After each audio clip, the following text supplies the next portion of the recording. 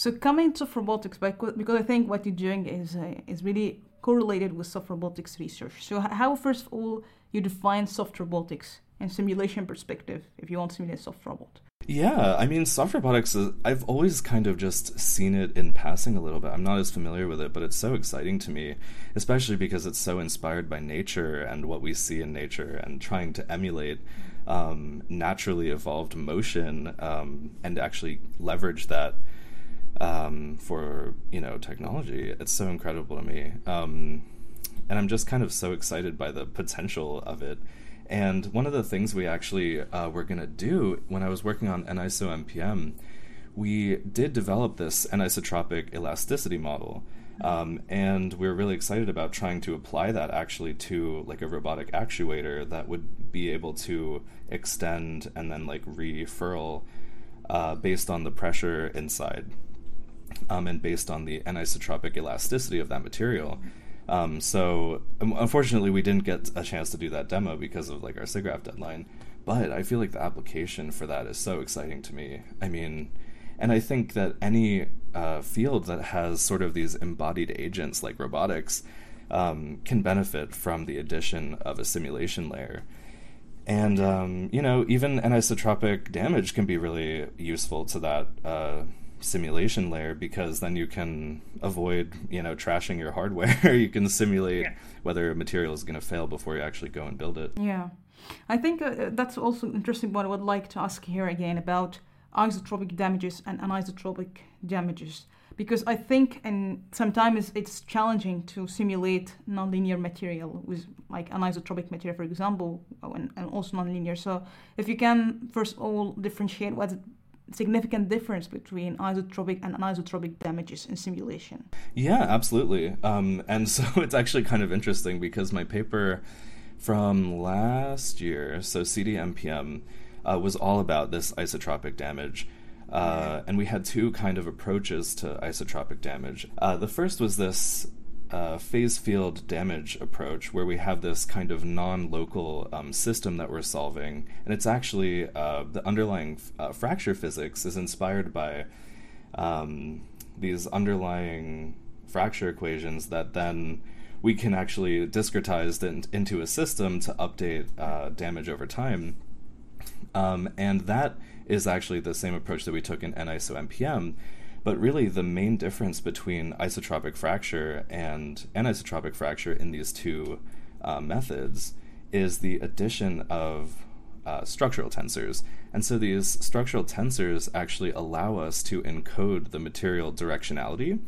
And so every particle in the MPM simulation in Aniso-MPM has an understanding of its intrinsic direction.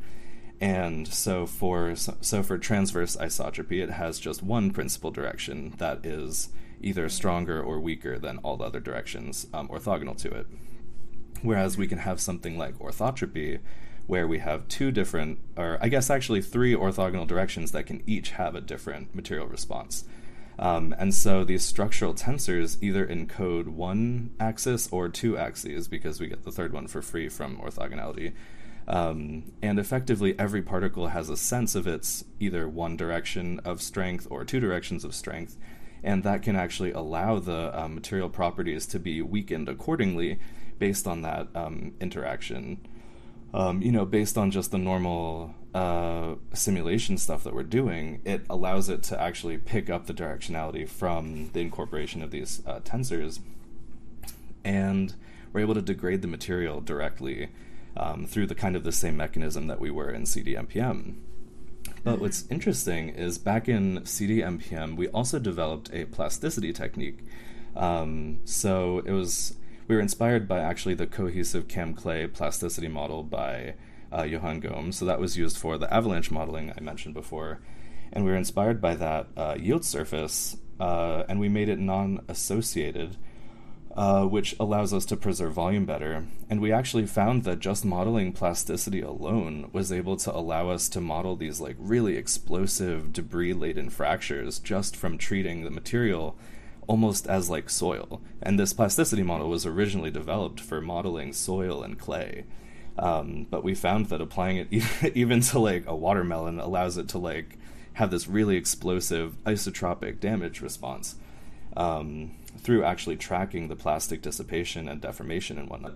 In anisotropic damage is a little bit more tricky because we don't really have too many anisotropic plasticity models that we know of, but plasticity has been sort of leveraged a little bit to try and model plastic anisotropic flow. And so it'd be exciting actually to see if we could develop those kind of anisotropic plastic regimes so that we could just use a plasticity model for anisotropic fracture. When we model plasticity, what we're effectively doing, at least in MPM, is we're seeing where a particle's stress is in space, and if it's determined that that stress is beyond what we call a yield surface, it's outside the yield surface, then we try and map it back into the yield surface. And the amount that we're mapping it back to the surface not only ensures that it's back into its like elastic stress state, but we can use the amount that we're mapping it and the direction we're mapping it to actually model the plastic dissipation that we would associate with that deformation. So we're able to also model the plastic deformation through return mapping, which is really exciting because it allows for things like, the avalanche modeling and our debris-laden fracture. We actually, in our lab, have a project going on, I'm not as involved with it, on that kind of design problem where you take constraints and try and design materials and structures based on those constraints. And I think absolutely it's actually, I think, a really exciting application of NISO-MPM to try and use that damage simulation as a guide or constraint for designing materials or designing shapes of materials and different shapes of actuators or whatnot. I think that's actually a really exciting application for sure.